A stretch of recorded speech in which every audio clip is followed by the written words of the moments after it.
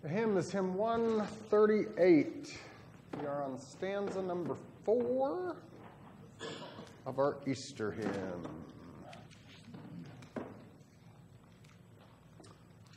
Oh, where is your sting, death?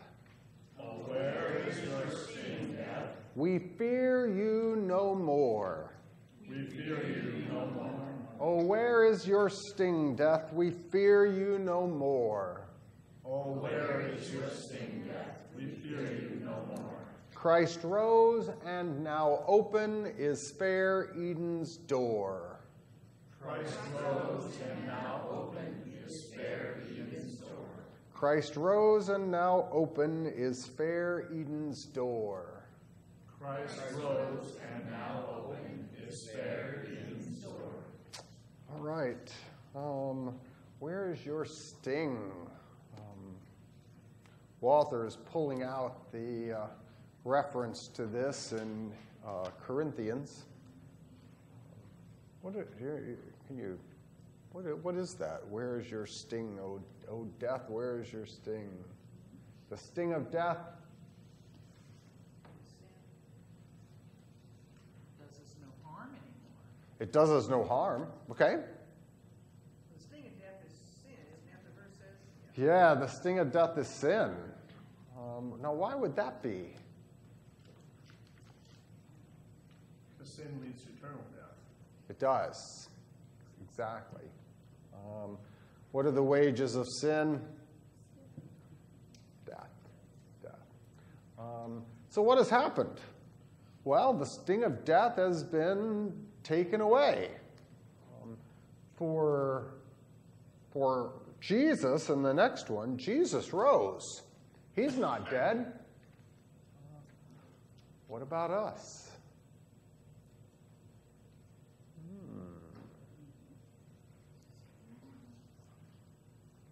You're going to die? I see all kinds of cemeteries. We too will rise. Yes, exactly. Someone once described Jesus' suffering, death, and resurrection, that we were all in a boat. We're all in the same boat. And because of our sin, there is the danger and the boat is going down. And so what happens?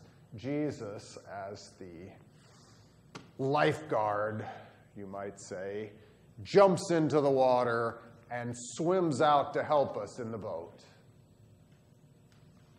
And what happens? Well, the boat goes down with Jesus in it and we all die. And then, they said, Jesus comes walking out of the water, up on the beach, and says, I've risen from the dead. And that's it. No. Everyone else, he's out, but everyone else is in the grave. No. No, okay. Everybody else comes walking out of the water the same way. What? Oh, hey, I'm in the beach now. Yes. We too have a resurrection. Absolutely. And the same Jesus who rose from the dead can give his resurrection to others as well. He did it while he walked this earth. He has promised that to us, you might say. That is his promise, the first fruits of what is all going to come. Just as surely as he rose from the dead, he told us, whoever believes and is baptized shall be saved. He said, you too will rise from the dead. And so we have his promise. This is true. And so there is a bit of a delay, you might say. Nevertheless, we too have this resurrection. And so as it say here, where is your sting, death? I fear death no more. I will be with the Lord immediately. I'm waiting until the last day to see that body come out of the grave, but we fear you no more. Why? Just as Christ rose. Everything is dependent upon his rising from the dead. That is my assurance. That's how I know the sacrifice was accepted. That is how I know that I will have a resurrection from the dead. That's why we gather together again on, well, every resurrection day, that we might say we too are going to rise from the dead. Now, open is fair Eden's door. What about this? Eden's door. Let's be talking about the Garden of Eden. Why does it say Eden's door is open? What's wrong with the door?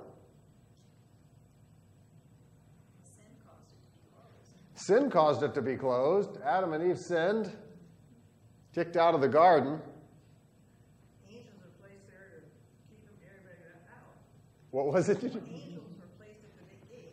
We had angels, cherubim with a flaming sword to prevent entry back in. But you can't go back that way. But now there is a way back. The way is through Christ. The way is through faith in him. And so we will return to that paradise where we will be with God. All right, so open is fair Eden's door. For all our transgressions, his blood does atone. His blood does atone. For all our transgressions, his blood does atone. For all our transgressions, his blood does atone. Redeemed and forgiven, we now are his own.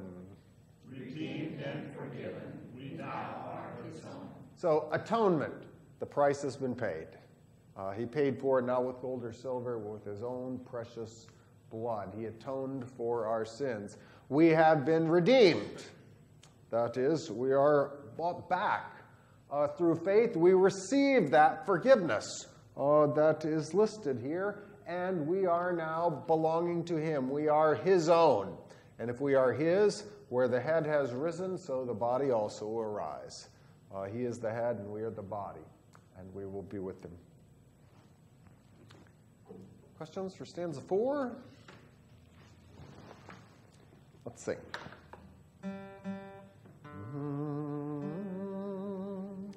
Oh, where is your sting, that we fear you no more? Death grows, and now open is fair Eden's door. For all our transgressions his blood does atone. Redeemed and forgiven, we now are his own.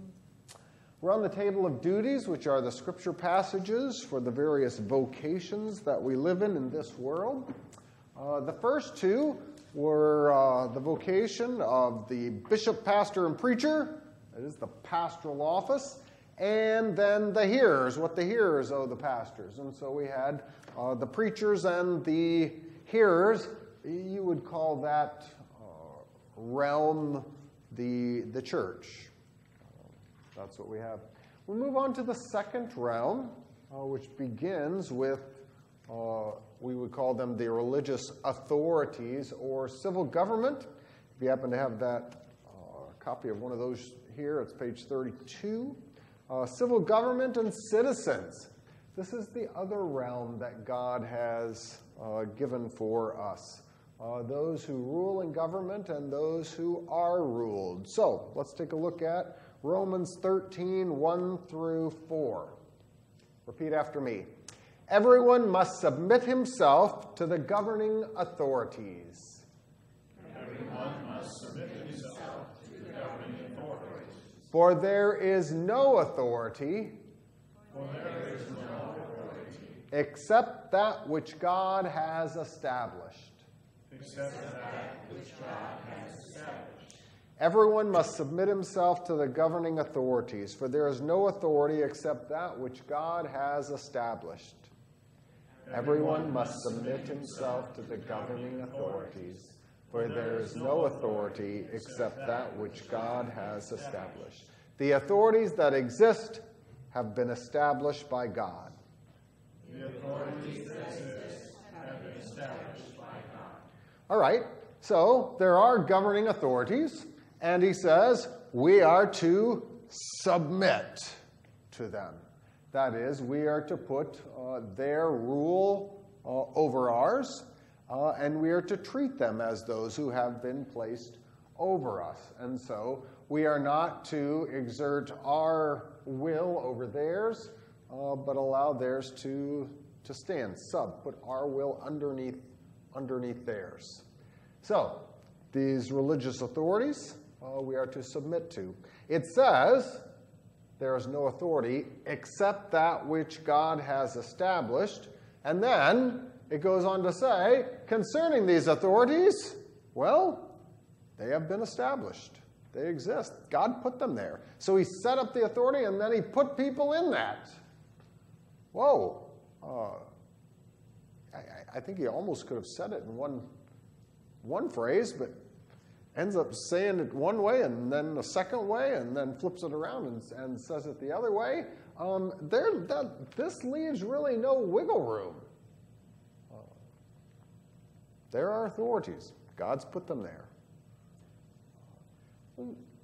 What if the authority is, well, corrupt?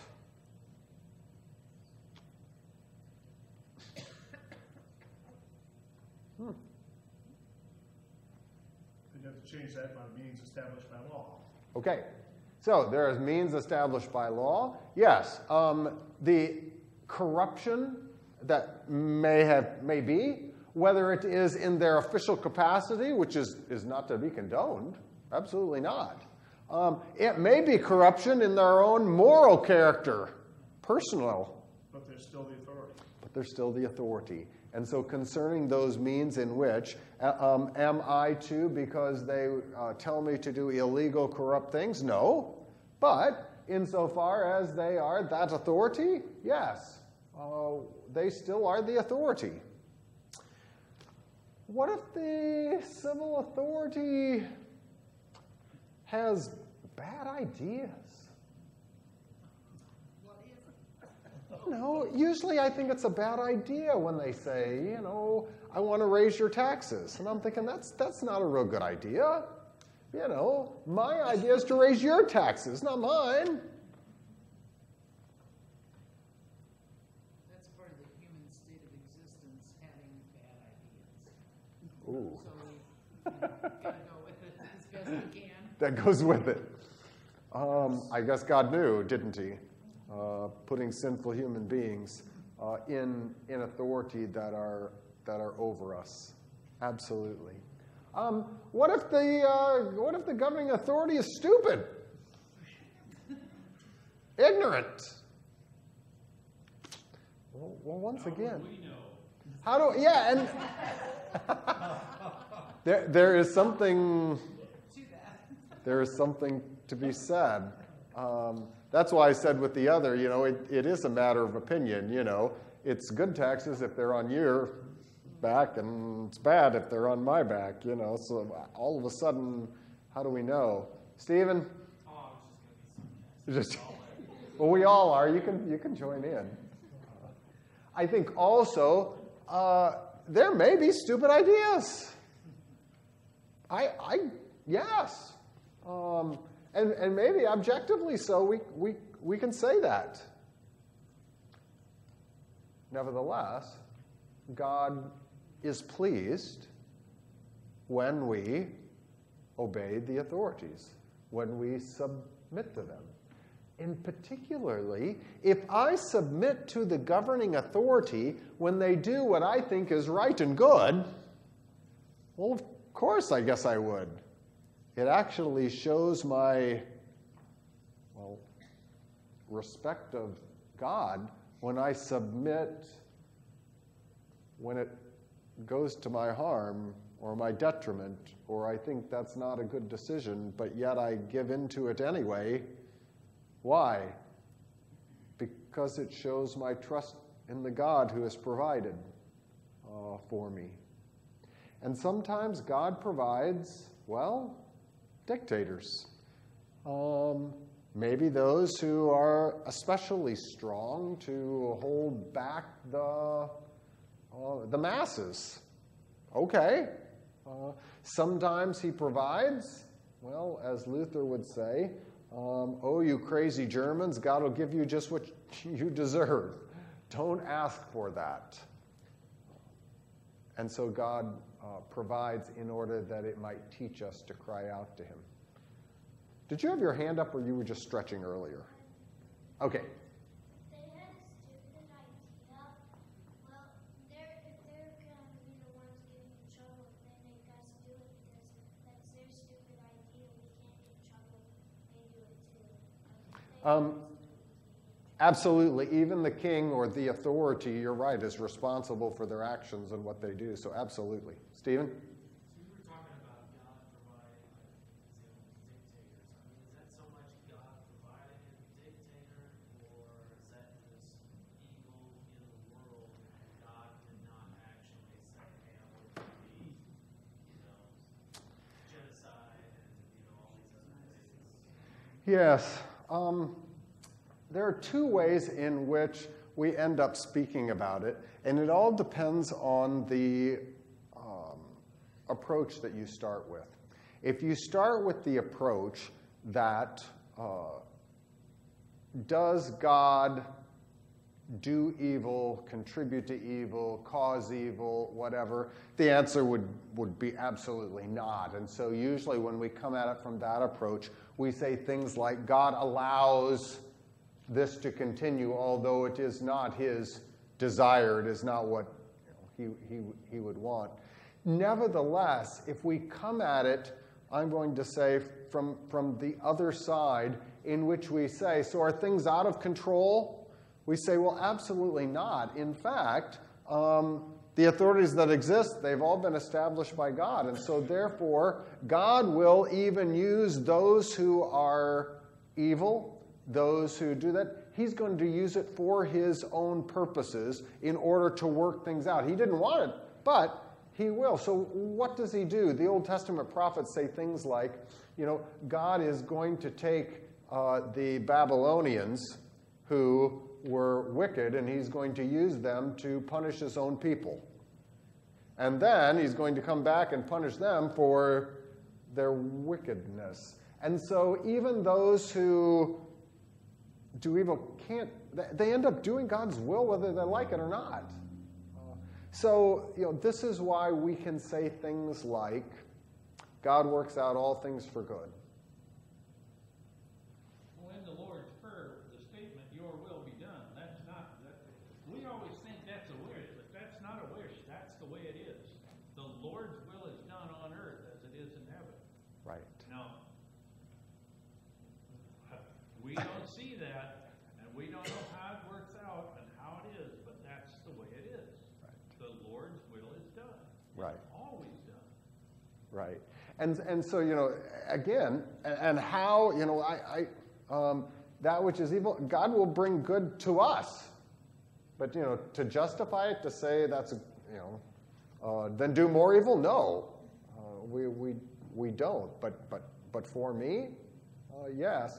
And yet the king himself that brings the evil, yes, he does have to stand before the Lord. Jane, did you? Well, I was just going to say, he everything he does is for the good of his people. We can't see it. We don't know why it has to be the way it is. But we can trust that it's for the good of his church. Yes, absolutely. Because he has told us that. Let's continue. Consequently, he who rebels against the authority is rebelling against what God has instituted. And those who do so will bring judgment on themselves. Consequently, he who rebels against the authority is rebelling against what God has instituted. Consequently, he who rebels against the authority is rebelling against what God has instituted. And those who do so will bring judgment on themselves. And those who do so will bring judgment on themselves. So tell me about Shadrach, Meshach, and Abednego. What about these three? Who knows the Easter Vigil story? They were commanded to break a Aha, they were commanded to break the first commandment and to fall down whenever you hear the music, fall down to the golden statue that the king had set up. All right, he who rebels, what did they do? Did they rebel against this king, Nebuchadnezzar? Not what we call rebel. They just wouldn't fall down. They wouldn't fall down. They refused. Are we supposed to do everything that the governing authority says? Well, that's the case that we must obey God rather than man.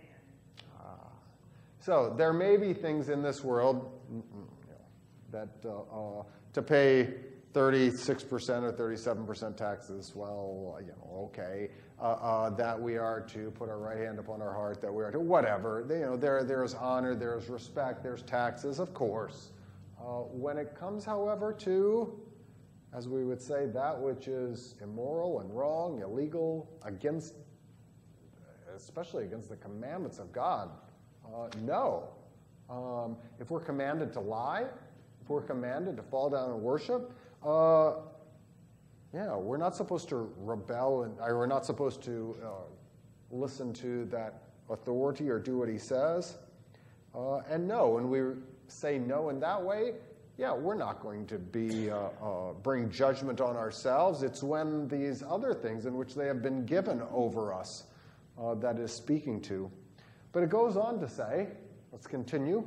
For rulers hold no terror for those who do right. For rulers hold no terror for those who do right. But for those who do wrong. But for those who do wrong. For rulers hold no terror for those who do right, but for those who do wrong. For rulers hold no terror for those who do right, but for those who do wrong. Did Shadrach, Meshach, and Abednego do right? Yes. Absolutely. Did they need to fear the governing authority? But see, from the king's perspective, they did wrong. Exactly. But they knew the word of God. And so do they fear the king? No, the king says, I'll give you one more chance. I'm going to play the music again. And what do they say to him? Not going to do it. Sorry. You know, what? We cannot do that. We can tell you right now we're not going to do it. Yeah, we can tell you right now, we can bypass this. It's not going to happen. We are not going to do this. I'm going to throw you into the fiery furnace. What does he say? All right, you can do it. Now, the God that we serve, he says, they say to King Nebuchadnezzar, the God that we serve is able to rescue us from this fiery furnace, from your hand. But I love the next part. What does it say? But if not. But even if he doesn't, what do they say? We're still not going to fall down. He's able to do it. Do they trust that God is going to? Well, no, they don't have a command yet from God that they're promised that this is exactly going to happen. But they said, listen, if our God wants to rescue us, he can. If he doesn't want to rescue us, nevertheless, we'll go to the fire because we don't fear you and we don't fear death. They had a belief in the resurrection. So absolutely, they have no terror. And I think that's what infuriates Nebuchadnezzar more than anything else. Because what? They fear God. They don't fear him. Do you want to be free from fear of the one in authority? Do you want to be free from fear of the one in authority? Then do what is right and he will commend you. For he is God's servant to do you good. But if you do wrong, be afraid. So he also is God's servant. The pastor is the servant of God as well. We call him the servant of the word because that is what he is dishing out. Nevertheless, the authority is also sent by God in order to serve you. He's supposed to do you good, particularly two things. What is he supposed to do for you? Protect body and and property or possessions, body and possessions. Those are the two things. That is his job. And so he is to do you good. That's what he's sent to be a servant for this particular purpose. He is God's servant, an agent of wrath. Oh, I skipped a part. Wait a minute. But if you do wrong, be afraid. But if you do wrong, be afraid. For he does not bear the sword for nothing. For he does not bear the sword for nothing. He is God's servant. He is God's servant. An agent of wrath. An agent of wrath. He is God's servant, an agent of wrath. He is God's servant, an agent of wrath. To bring punishment on the wrongdoer. To bring punishment on the wrongdoer. So, this minister of God is a minister of the sword. He comes with the law. He comes with promises to do you good or promises to harm you. He's an agent of wrath. He brings the sword, and fear him because he will come. Fear to do wrong, for God will use him to bring punishment upon you. That is what he is to do. And so we see this gift of God in the governing authorities. Questions? All right. I'm going to go and light the candles, and we'll begin.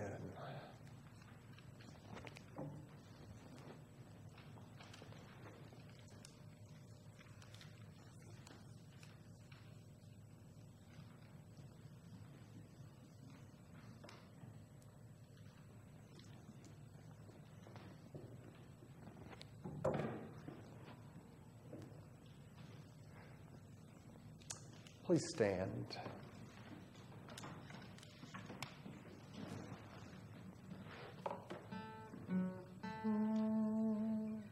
O Lord, open my lips, And my mouth will declare your praise. make haste, O God, to deliver me. Make haste to help me, O Lord.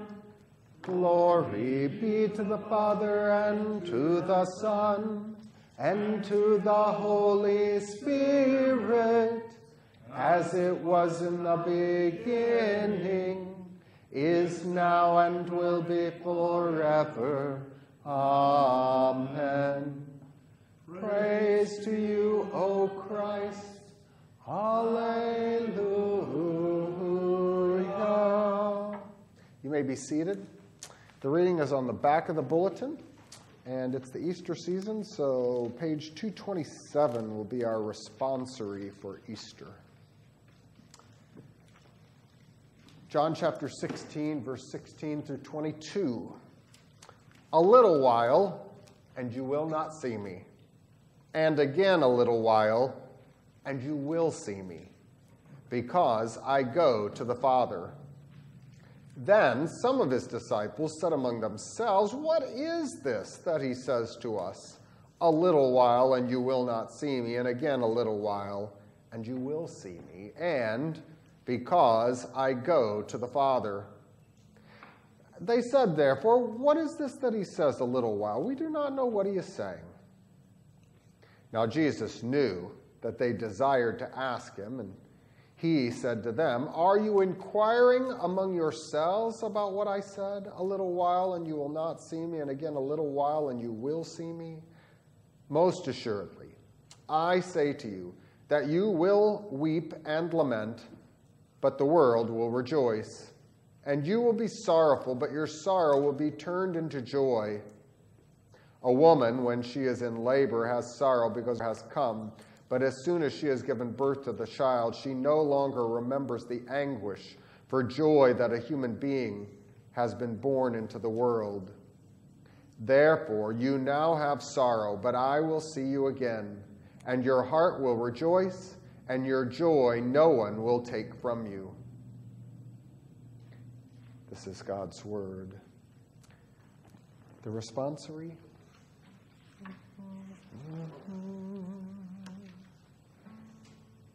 Christ, being raised from the dead, will never die again.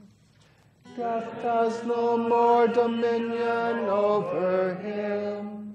The life he lives to God. Alleluia, alleluia. He was delivered for our offenses. He was raised again for our justification. Death has no more dominion over him. The life he lives to God. Alleluia, alleluia. Glory be to the Father, and to the Son, and to the Holy Spirit. Death has no more dominion over him.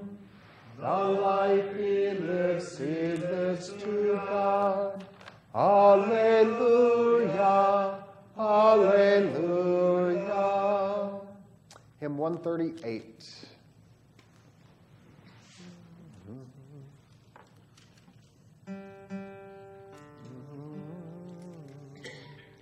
He's risen, Christ Jesus the Lord. Death's prison he opened, incarnate true word. Break forth, hosts of heaven, in jubilant song, while earth, sea, and mountain the praises prolong. The foe was triumphant when on Calvary the Lord of creation was nailed to the tree. In Satan's domain his host shouted and jeered, for Jesus was slain, whom the evil ones feared.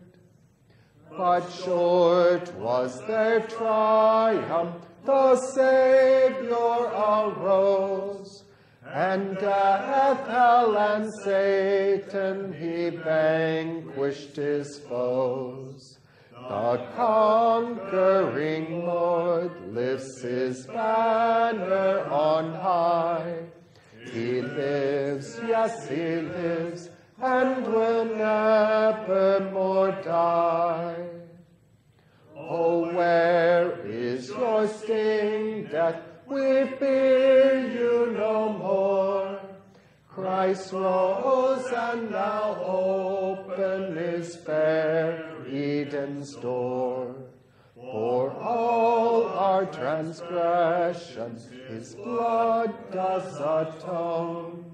Redeemed and forgiven, we now are his own. Then sing your hosannas and raise your glad voice. Proclaim the blessed tidings that all may rejoice. Lord, honor and praise to the Lamb that was slain. In glory he reigns, yes, and ever shall reign. Okay, it's Maundy Thursday in today's reading. Maundy Thursday is the day before Jesus died. It's the night that he's having the Passover and he's going to institute Lord's Supper. Time-wise, he's been teaching them at the Passover that evening. Judas has already laid down his hand and has gotten up and left. And so Jesus is there and he is with his 11. And he says to them as he is teaching them, "A little while and you will not see me. And again a little while and you will see me, because I go to the Father." The disciples, it's Maundy Thursday, they don't know what he's talking about. Jesus, he knows what's going to happen. So what has Jesus got in his mind when he says this? A little while, and you will not see me. What is Jesus thinking? What now? He's thinking of his death. How soon is this going to happen? Next day. The very next day. By what time is he going to be put on the cross? Early, by 9. He's dead by 3. They put him in the tomb by 6 o'clock on Friday night. So pretty well, in less than 24 hours, sounds like a little while, in less than 24 hours, or about that time, he is going to be placed in the tomb, and they're not going to see him. In a little while, you will not see me. He says, the world will rejoice, and you will weep and lament. Is the world going to rejoice? Sure, they finally got him. Oh, they finally got Pilate to kill him. They finally removed him. They got rid of this preacher who is advocating crazy stuff and telling them that they ought to confess their sins and believe in him. And so they're all rejoicing. We've finally taken care of him. And, there'd been other uprisings. And so finally, well, this one will go away as well. The disciples, what do they think when Jesus dies? They're grief-stricken. They think it's all over. They think it's all over. The 2 disciples going to Emmaus said, we're packing it up. We thought he was the one. We thought he was the Christ. We thought he was the one. But at this point, he must not have been. It all must be a lie. It must be wrong. It must be done. And so they weep and lament for Friday night, for Saturday, and then Easter Sunday. And in a little while, you will see me. Resurrection. How long from 6 o'clock Friday till 6 o'clock Sunday morning?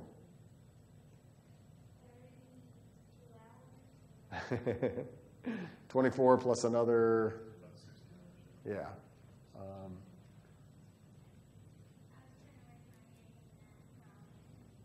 Okay. All right, so it's been a little while, and they get to see him again. He's teaching them. What about the other phrase? Because, he said, I go to the Father. They didn't understand that one either. Because I go to the Father.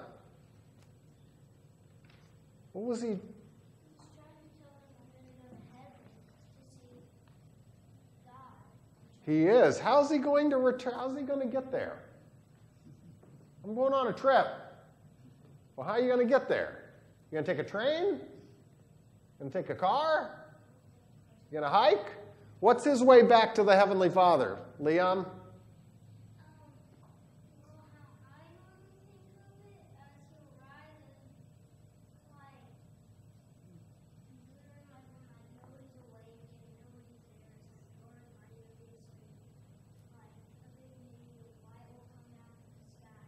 How's Jesus going to get back to the Heavenly Father?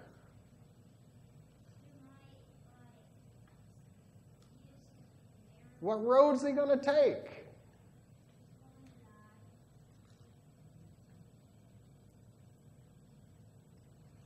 Through death. He says, I'm going to go back to the Heavenly Father. How are you going to do it? I'm going to go through death, a resurrection, and ascension. That's the way I'm going. That's the road I'm taking back. Same way we got to it. It's the exact same way we're going to have to go through. You're exactly right. And so Jesus says, I'm going to the Father. And they're going, great. And he says, no, you're not going to see me for a little while, and then you'll see me. Well, what road are you taking? I'm going back to the Father. I'm going back to the Father. How are you paving this road back? I'm going to do it through my death.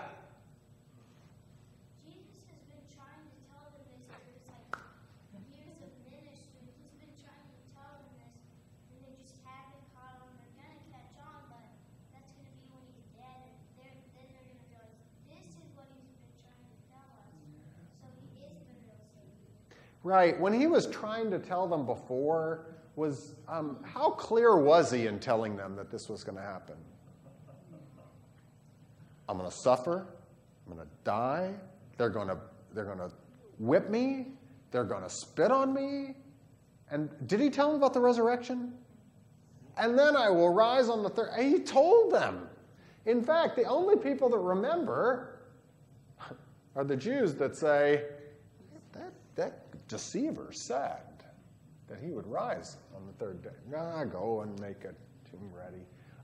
So Jesus is telling him. Why is he telling him all of this on Thursday? Because you're right, Luke. He's been telling them before, but right now it's Maundy Thursday, and he's telling them this one more time. And at least John remembered, because we got John chapter 16. Karen? He's telling them because he knows they're weak, just like we are, and they're going to need that confidence or whatever you want to call it, just a reminder.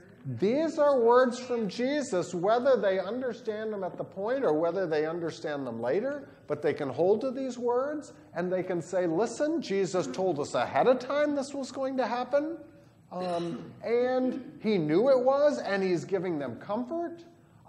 If I tell you I'm going away and you go, I don't know what you're doing, well, but I'm going somewhere, I don't know.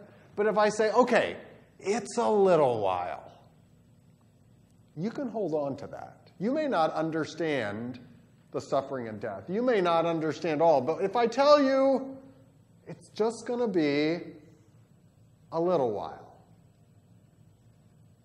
that's comforting. That's something to know.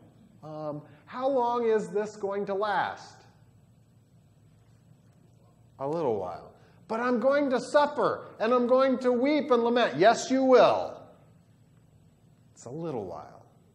That's good to know. It's a little while. What do I know after that? Then, what? Then there's going to be joy. The sorrow's going to be taken away. The mourning's going to be taken away. Good. So there's an end, and after it, things get worse? No, they get better. Good. And so I get to know, there's going to be some suffering in a little while, and then after another little while, then good.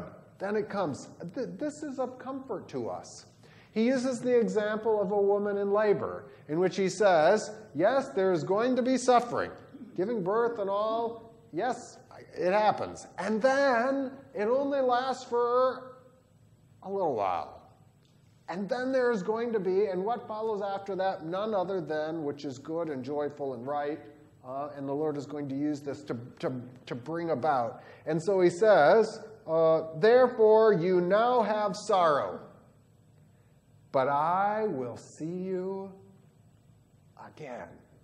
He assures them, I will see you again. I mean, if they could only, if they have grabbed onto these words Maundy Thursday, it would have been a whole lot easier to sustain yourself through Friday night and all day Saturday and Sunday saying, Jesus, we're going to see him again. I bet he's coming back. See you again. Your heart will rejoice. And what was the last line? And your joy, no one will take away. No one will take from you.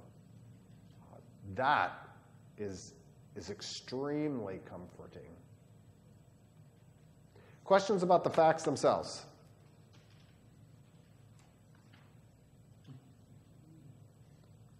Okay. Still astonishing. I mean, Jesus did everything to draw them a picture. But it wasn't intended that they should understand. No. Because, these guys weren't that dumb. I'm sorry. No, right. And they'd been with him for 3 years. Right. You can try to understand this from different angles. You can say, well, they were thinking of something else. They were overcome with grief. They were, okay. Nobody has ever done this before, so for someone to say, I'm going to rise from the dead, he must be meaning something else. Whatever it might be, none of those answers, and even when I put them all together, do I get to the point where I kind of go, well, that all makes sense, and that's a perfectly good explanation of this? We wouldn't have been any better. Well, I think that's true. I think that's absolutely true. It's hindsight that we could know. Yes.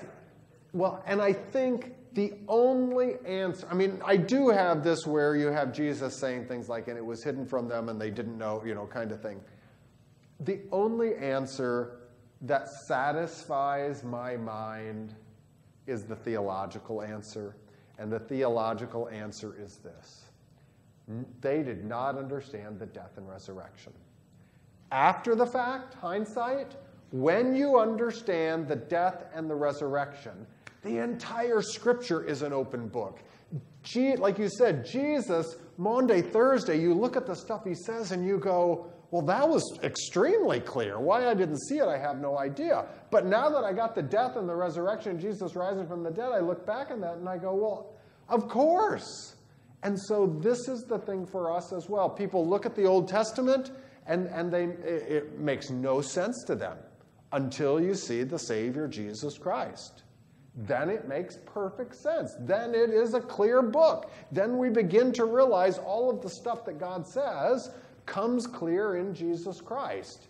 And so before this, no, they don't. Now, are they believers? Yes. Do they trust in a little while? Yes. Do they trust in some of these things? Absolutely. And yet there are times in which even the Emmaus disciples throw it all to the wind and try to go away, and Jesus pulls them back. We would do no better. And we need to be, I would say, on guard lest we too would throw it all to the wind, where we would all of a sudden say, well, I guess I'm not going to believe, or I guess that's not that important. Yeah, no, it is. And so I want to make sure. Tell me again. Let me hear that word.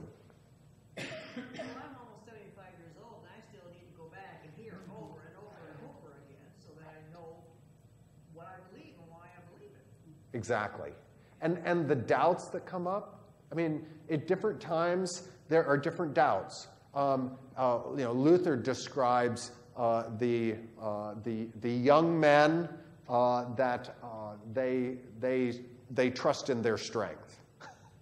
And so he says they think, the world will exist forever or whatever. And he says, the middle age is the desires. And then the old, it is the clinging to possessions and being at rest kind of thing. And then you have the fear. And all of us, we have all kinds of things that come against us. Luke? The thing I think about is when I realized they didn't understand this, I start to go back and say, well, they didn't have the whole New Testament written or anything. So they were like, this is just new to them. They haven't read the whole Bible because it wasn't written yet. So they were just like, this was just breaking news to them. They hadn't read the Bible. And if you and I were in that situation, what a blessing we have to have the teaching and can see and to put this together. Well, there's really not much difference because they had the first-hand account of the Word. And obviously we have the written Word, but they have the Word, we have the Word. And, we're all, we're in the same boat. And we have to keep holding on to, Jesus is our salvation. And just as you mentioned earlier, there's, doubt comes upon you, and, you just need to, keep your strength and, keep the Word in your heart and your mind. Right. Absolutely. The Word. And that's what we have.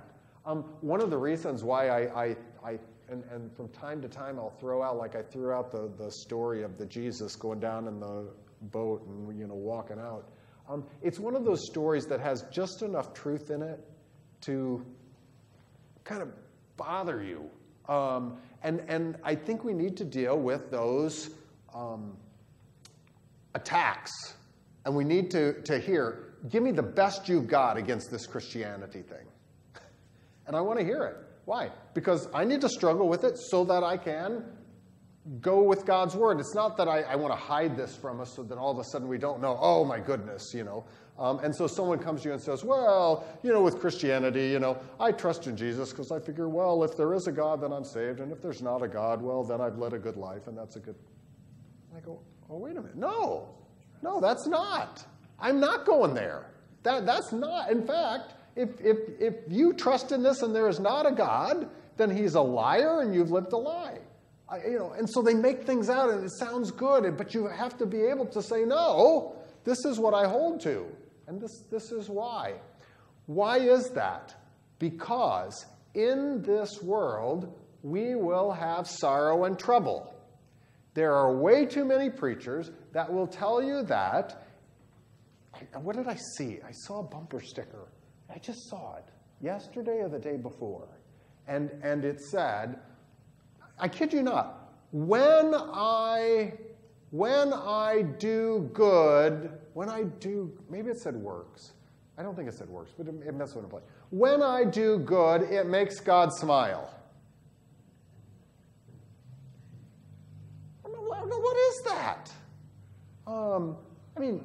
Is that simply I do good works and then God is pleased with me? Wait a minute. Yes, I do want to do good, but that's not the answer that we have. And it's not when I do good, God blesses me so that everything is good. Oh, if I'm doing great, then God must be blessing me. Oh no, the water's coming up to my house. I must have been sinning. And that's what we think, right? Why is this happening to me? Right? That's what we do. What does Jesus tell us in this one? He tells believers that what? They're going to go through sorrow. And then the Lord is going to give them a joy that no one can take away. He does give them. Luke, does he give them a joy that cannot take away? Absolutely. So after this, did the apostles lead righteous, triumphant lives? No, they're hunted down. Most of them are killed, and yet they've got a joy that no one can take away. Wow. What this is teaching us is that the Christian life is not a matter of outward joy. It's a matter of inward joy. It's not a matter of God works everything out for you so that you're healthy, wealthy, and wise. He provides for you so that you can go through whatever little while of suffering that you have, and he promises that it won't last forever, and that he will finally bring you joy. But it all comes from, because I go to the Father. And so we're going to go through this same road. They didn't understand. And when Jesus finally later on tells them, no, this is the road you're going to go to, you too have to go through suffering and death in order to get to heaven. Okay then. I've got a joy that no one can take away. This is ridiculous to the world. You Christians, you're all excited, you're all happy, but you're going to suffer and die. Well, yes, but we're with Jesus. It's not. Paul uses some of the same wording in Galatians. He says, what has happened to all your joy? Yes, very good. For our Bible study with Galatians, the joy that he's talking about, what were they coming up with? They were coming up with this kind of earthly kind of stuff and leaving behind, absolutely, a good connection, very good connection. So, this is our Christian life. It is one of sorrow and affliction, but is one in which we're with Jesus. And he's gone to the Father for us. And so there is a resurrection. And we have a joy that no one can take away. We comfort each other with things like, it's only a little while. Questions?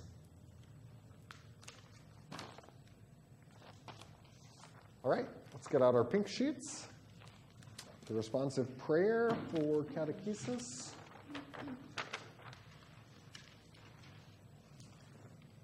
Marion will include, still hospitalized, will include her. Okay, please stand.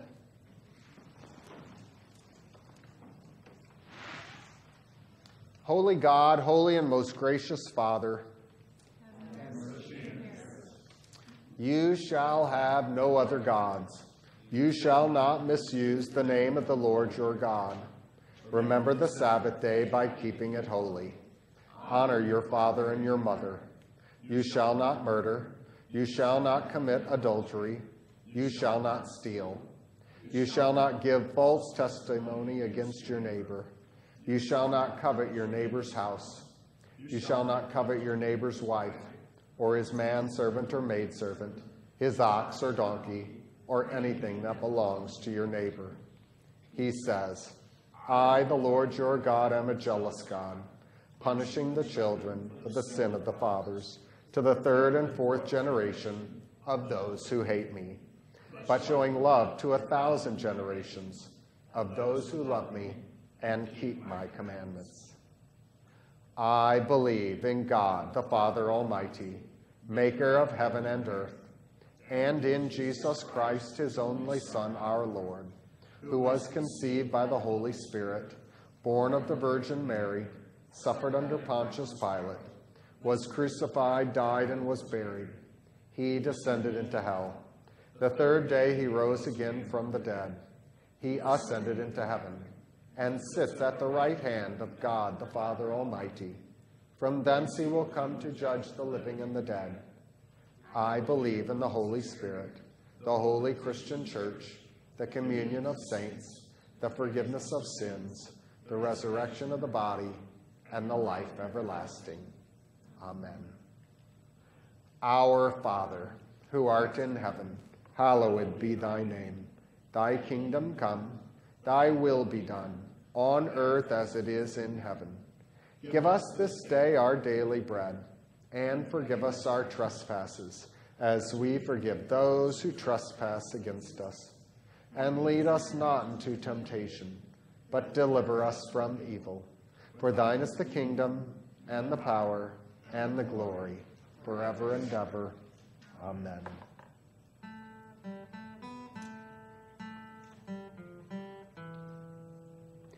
Deal bountifully with your servant, that I may live and keep your word.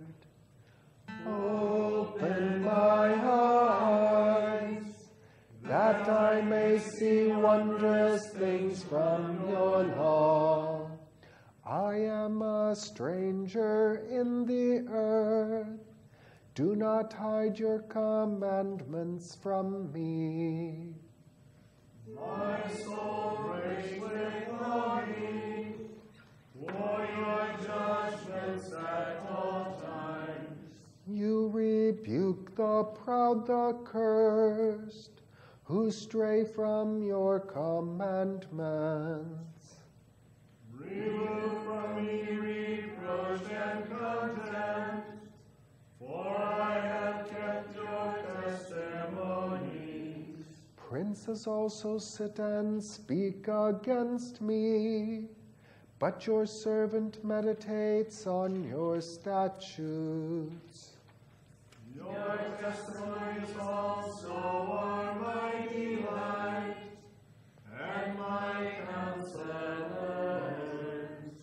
Glory be to the Father, and to the Son, and to the Holy Spirit, as it was in the beginning, is now, and will be forever. Amen. The Lord be with you. And with your spirit. Let us pray.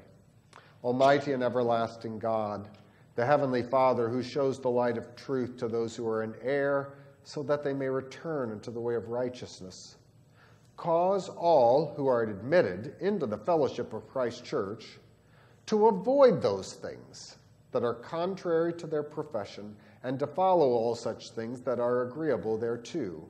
Through the same Jesus Christ, your Son, our Lord, who lives and reigns with you in the Holy Spirit, one God, now and forever. Amen. We ask, Heavenly Father, that you would comfort Marion Byrne with your word of promise, as well as of the assurance of eternal life and a good will of the Heavenly Father. We ask it all through Jesus Christ our Lord. Amen. The final petition. Grant peace, we pray, in mercy, Lord. Peace in our time, O send us. For there is none on earth but you, none other to defend us. You only, Lord, can fight for us. O God, from whom all holy desires, all good counsels, and all just works proceed, give to your servants that peace which the world cannot give, that our hearts may be set to obey your commandments, and also that we, being defended by you, may pass our time in rest and quietness, through the merits of Jesus Christ our Savior. Amen. Let us bless the Lord. Thanks be to God. The Lord bless us, defend us from all evil, and bring us to everlasting life.